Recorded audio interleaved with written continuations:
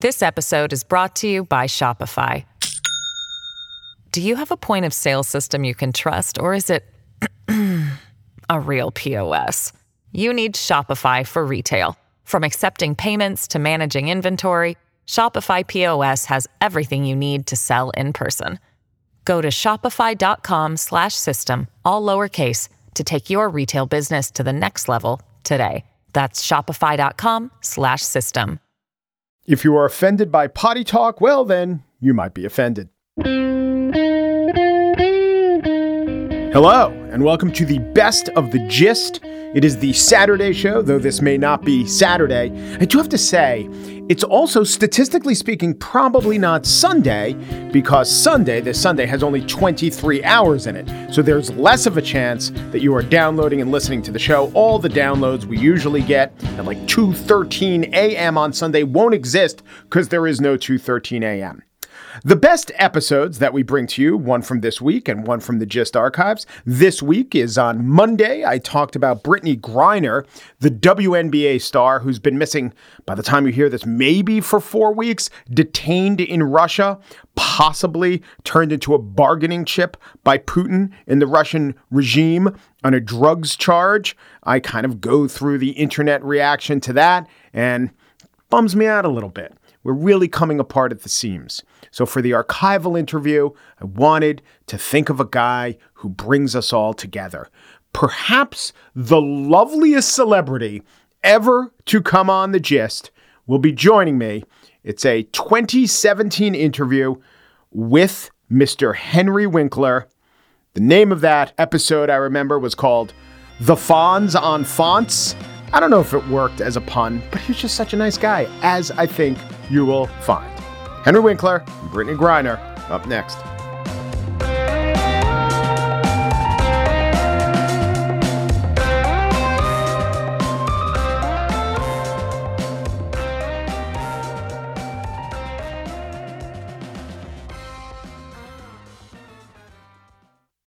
This episode is brought to you by Shopify.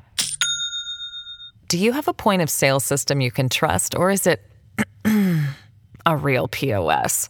You need Shopify for retail. From accepting payments to managing inventory, Shopify POS has everything you need to sell in person.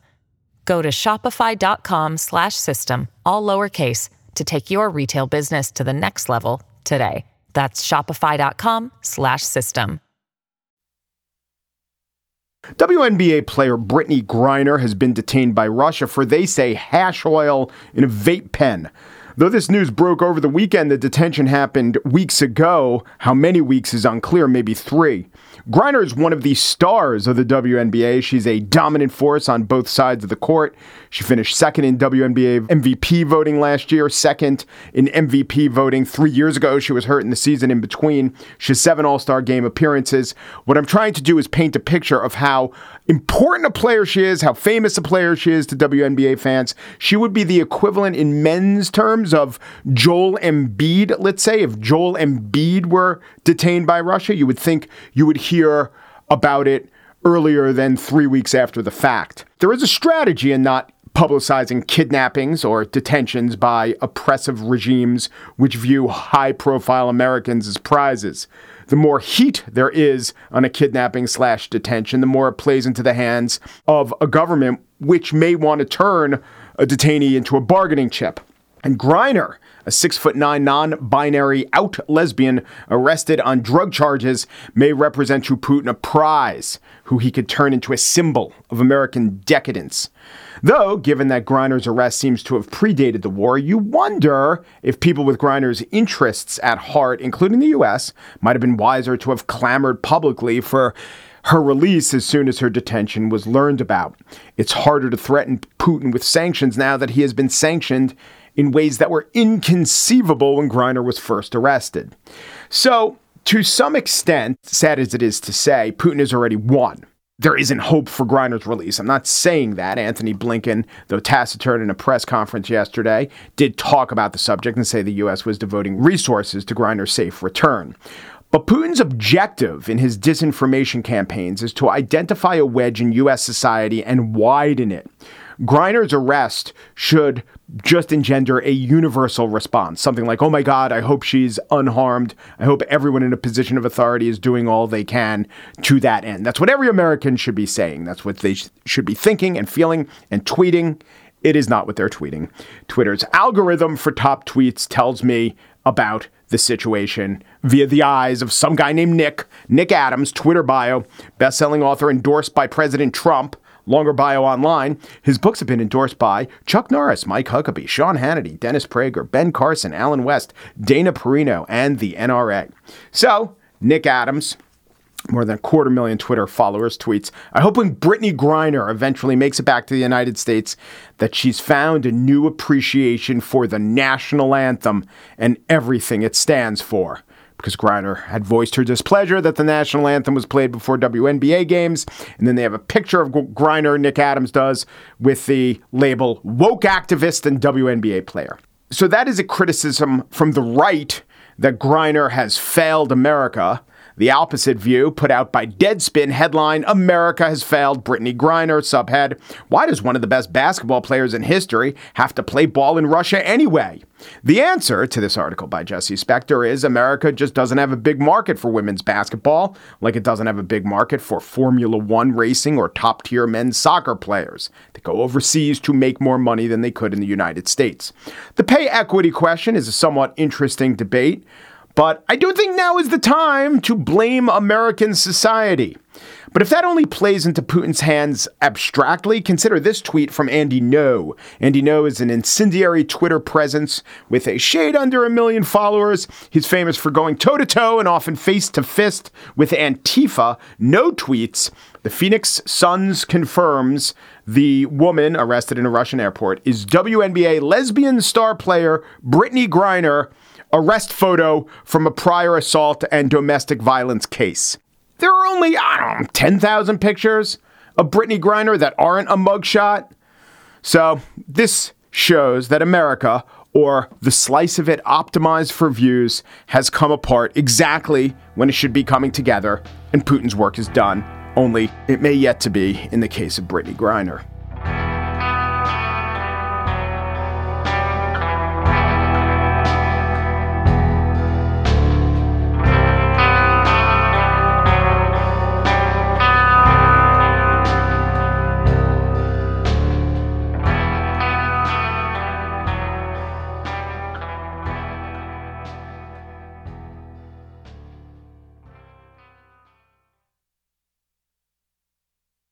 We're not going to do anything stupid, are we? Don't you hurt him! Nobody's going to hurt anybody. We're all going to be like three little Fonzies here. And what's Fonzie like? Come on, Yolanda, what's Fonzie like? Cool. What? Cool. Correctamundo. And that's what we're going to be. We're going to be cool. Although Fonzie is not only cool, Fonzie, or Henry Winkler, who played Fonzie famously, is author of the multi-series Hank Zipser books. Hank Zipser is a boy with dyslexia, and we have traced him, Henry, through how many books now? 34. 34 books. So this one that I have before me, which I think the subtitle is Always Watch Out for the Flying Potato Salad, which it sounds better in the original Latin, but you know what? I couldn't put the original Latin on there because I would never be able to read it. So these books come from my life, your life. Yes. And when did you know the word dyslexic?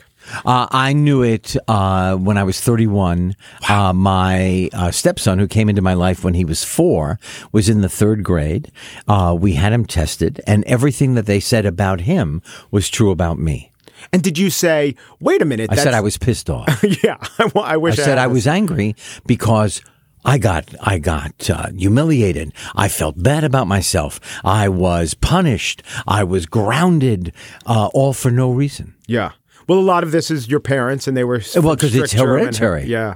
But your dad was this multi-linguist, brilliant mathematician. Yeah, it must have skipped him. Yeah. Yeah. Or maybe he was so short it went right above his head, you know. So what coping mechanisms did you employ? Humor. Mm-hmm. I was the class clown. And because I was so embarrassed all the time, I would make people laugh, and I could win the dance contests at the school dances. Yeah. I think that came into play one time. Joni was bumped off the cheerleading squad. That's right. And you won the dance contest. Well, in the sixth grade, my parents took me to see the Musayev Russian folk dancing. And it was so powerful, and I was so moved by it. I taught myself a bastardized version of the Kazatsky. Yes. So I did that in temple. Yes. And I did it at school dances. Yes. And then I did it on happy days. Were you ever in a production of Fiddler where they do that? I was never in a production of Fiddler. Now I could probably play the horse, but no, I never was. What about memorizing scripts? I mean, you got your MFA from Yale in 1970. Yes. That must have been hard. It was hard because at that time, having no sense of self, it was very hard for me to focus. Mm-hmm. It was hard for me to just give over to the script because I was always so worried all the time. And it has taken me basically up until now to become the actor I dreamt of being when I first started. And you think the dyslexia was... I do. I think that I was so not in charge of my own self. I was the bowl of Jell-O before you put it in the icebox to congeal. I was shaking all the time. So here I am talking to the Fonz, but I want to talk about the font because I never knew this until I read the forward of this book. The font is amazing. That's right, and I never knew about the font. So this is new. The font that you use in the book. Brand new, and it's never been used in America before. Tell us about this. It was devised by a dad in Holland for his children who are dyslexic. I believe he himself is dyslexic. What he has done is the C, the opening of the C is farther apart than most C's. The ink is heavier. The words are weighted. The extension of the F is longer. The dissension of the G is longer. And he put together this font that made it easier for the reluctant reader. Yes. To join the eye in the page and have them be friends. And I have to say that 100 out of 100 readers who did not know this and weren't dyslexic would in no way say there's something weird about this font. It just looks like it's a little whimsical and appropriate for a children's book. Right. But that's good. That's who should be But when you look at it, you think, oh my gosh, this is really easy to read. Mm-hmm. And especially since Here's Hank is for the beginning reader, it's first, second, third grade, for the reluctant reader who thinks I can't do it. This helps them. Are there other things that I, as a non-dyslexic person, don't even think about? There must be little changes that could help the dyslexic person more than, I've ever even considered. Understanding them and not making fun of them. Sure. If I were to go into a store and I paid for a piece of pizza with paper money, I would not know how much change I get back, nor would I know how to count the change in my hand before I left the store and used a calculator. I know you've transacted most of your business in America, but in England or Europe, where the money is different size, different color, is that any easier? No. It is not because that. the number is the same. Yeah. Once you have Now, I will say that the money in Europe is way more beautiful. Yes. And it used to be way more valuable, but now, not really. Well, but even just, we have such mundane money.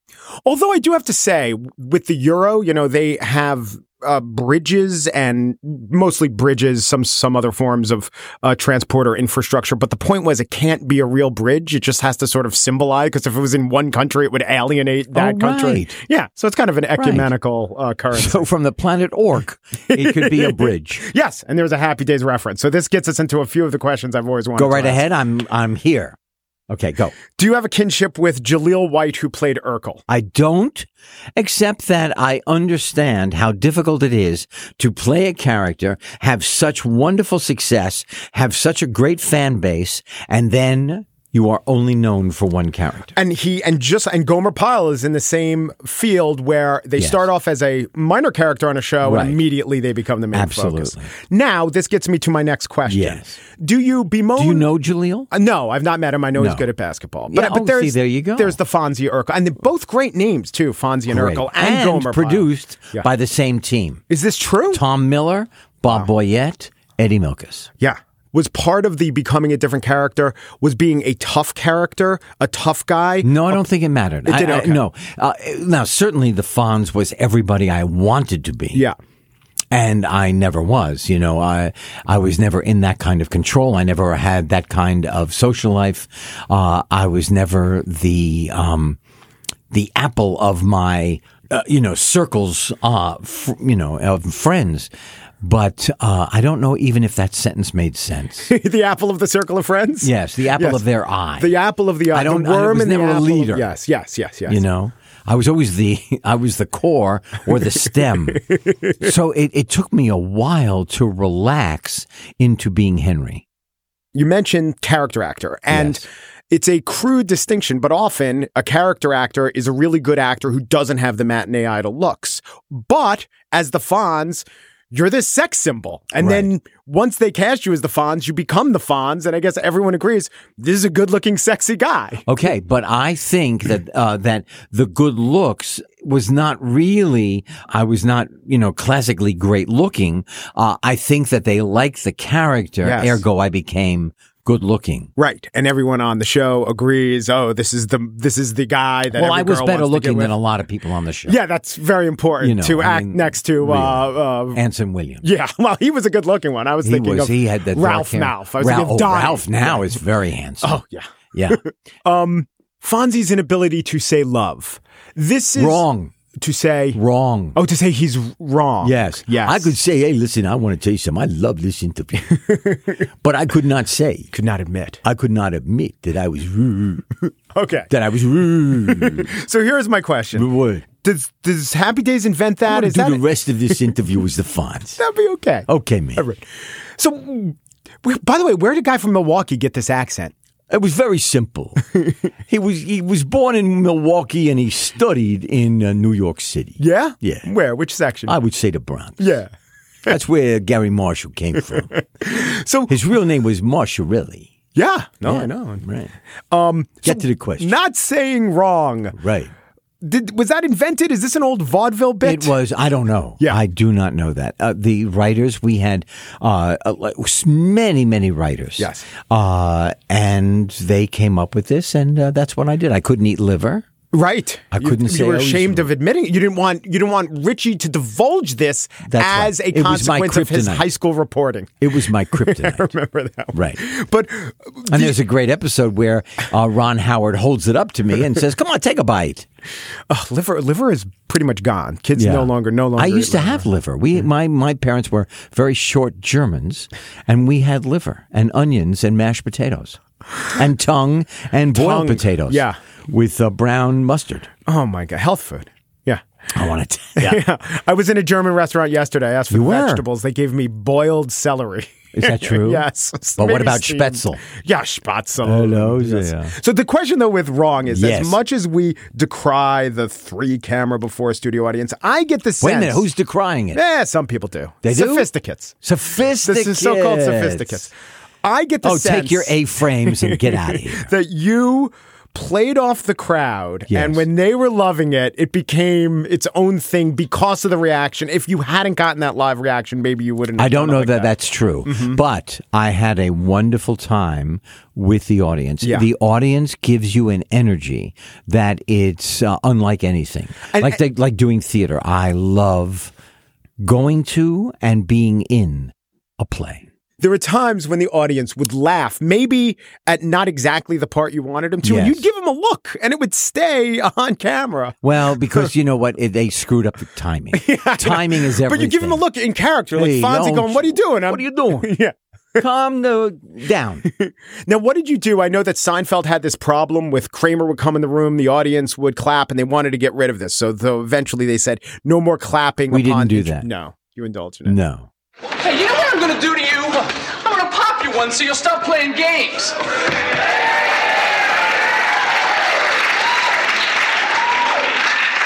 Now, I would let him go unless you want to make medical history. Good choice. Very nice. Come here, bitch. And then Chachi came in the room and there was more clapping. Yeah. So basically, you only had to write half a show. At the height of your Well, you know what they did? They only wrote half a script for Robin Williams. It was scene. Robin will do something here. Scene. Everybody had lines but Robin. Your answer about knowing the Urkel experience and typecasting. Right. Do you celebrate? Do you bemoan? What do you think about the death of monoculture? You know, the idea that there were 3 networks, we all knew what was going on. It was very hard for you to escape that role because that's all we had. Yeah, but you know what? Look at what I've been able to do all of this wonderful stuff. I'm going to do a new show with Bill Hader on HBO. Oh, good. We did a wonderful show where I traveled the world with George Foreman, Bill Shatner, and Terry Bradshaw, and Jeff Dye, the stand-up comic. Yeah. We're going again. I saw you guys in a dojo. That's right. At one point. That's right. Yes. And we're now going again on that trip. I got to do Arrested Development. I got to do Children's Hospital. Now, you cannot tell those people. Yeah. Brilliantly funny people. I did not understand more than 2 jokes in about 7 years. I had no idea what I was saying. You were obsessed with jetpacks. There's nothing wrong with that. How about that? Was that a great episode? Yes. That was amazing. Not good on the scrotum, but very funny. So, now that you have tenure, what are you going to do? I'm going to do what anybody in my position would do. Please say what I hope you're going to say. I'm going to design the world's first consumer jetpack. Yeah! That was totally it. That was exactly what I wanted you. Whoa. Okay, now I hope you say. You're going to help me. Yes! That was it again. We are totally on the same page. Right. And that's a great example because this is a niche show. It's a 15-minute show. It would never have gotten exist on. But for the fracture. That's right. Yeah. Now, what happens? If you build it, they will come. Good television, you find good television. It's word of mouth. Today you've got Catastrophe, which is, I don't know if you've ever seen it, but it is incredibly funny and smart. And Rob Delaney and the Irish couple, and they have the baby, and it's incredible. And if a network tried to put that on from an era where you couldn't wouldn't have gotten right on. Where what was the compromise with you and leather jackets? That I only if I was in a scene with my motorcycle. Could you wear the leather? That's Otherwise, right. It was I would too be associated offensive with to crime. Middle America. Okay. Yes. So we go from that. We just saw Goliath. Yeah. Okay. Unbelievable show. So if you build it, we will find it. What a lovely conversation. I enjoyed it very much. Henry Winkler is the author of the Hank Zibzer books, and the newest one is Always Watch Out for the Flying Potato Salad. Here's Hank. Thank you, Henry. Great to meet you. Thank you.